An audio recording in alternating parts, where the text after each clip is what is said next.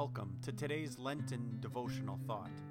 Today's devotion is entitled Accountability and is based on the words of Genesis chapter 3, verse 15. And I will put enmity between you and the woman, and between your offspring and hers.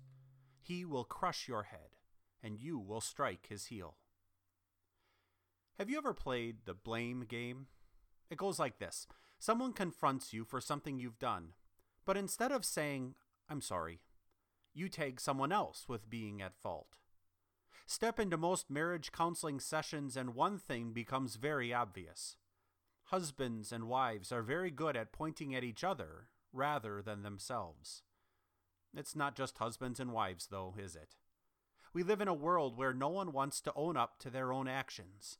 It's always someone else's fault or problem, and accountability is a fleeting concept at best. Adam and Eve are a prime example, aren't they? Today's passage rises from an interview in the Garden of Eden between God, Adam and Eve, and the treacherous serpent. When confronted with his sin, Adam blamed Eve. Ultimately, he put the responsibility upon God himself, stating, "The woman you gave me." Eve similarly rationalized, charging, "The serpent deceived me."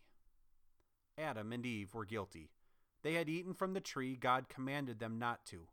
They had listened to the master of lies rather than the God of truth. Then they had the gumption to blame someone else for their sins. They deserved to be punished for their actions. The truth is, someone needed to be punished for the sins of the first man and woman.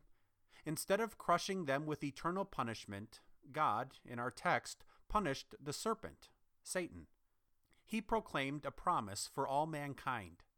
"I myself will see to it, Satan, that you are held accountable and crushed by my very own Son, Jesus." My friend, isn't this the promise that Old Testament believers clung to day after day, year after year? The Savior would one day come. The God of all grace and truth kept his promise. In what looked like a failure to the world, the perfect Christ dying on the cross was nothing short of a crushing blow to Satan. It was the fulfillment of his Genesis 3:15 promise. Isn't the death and resurrection of Christ what we cling to day after day, year after year? You and I should be held accountable for our sins, but instead, God cast them on Christ, and he became sin for us. Your sins and mine were nailed to the cross, and Jesus was crushed in death for us. My Christian friend, cling to the cross of Calvary this Lenten season, for in the death and resurrection of Christ, you and I find our victory. We pray.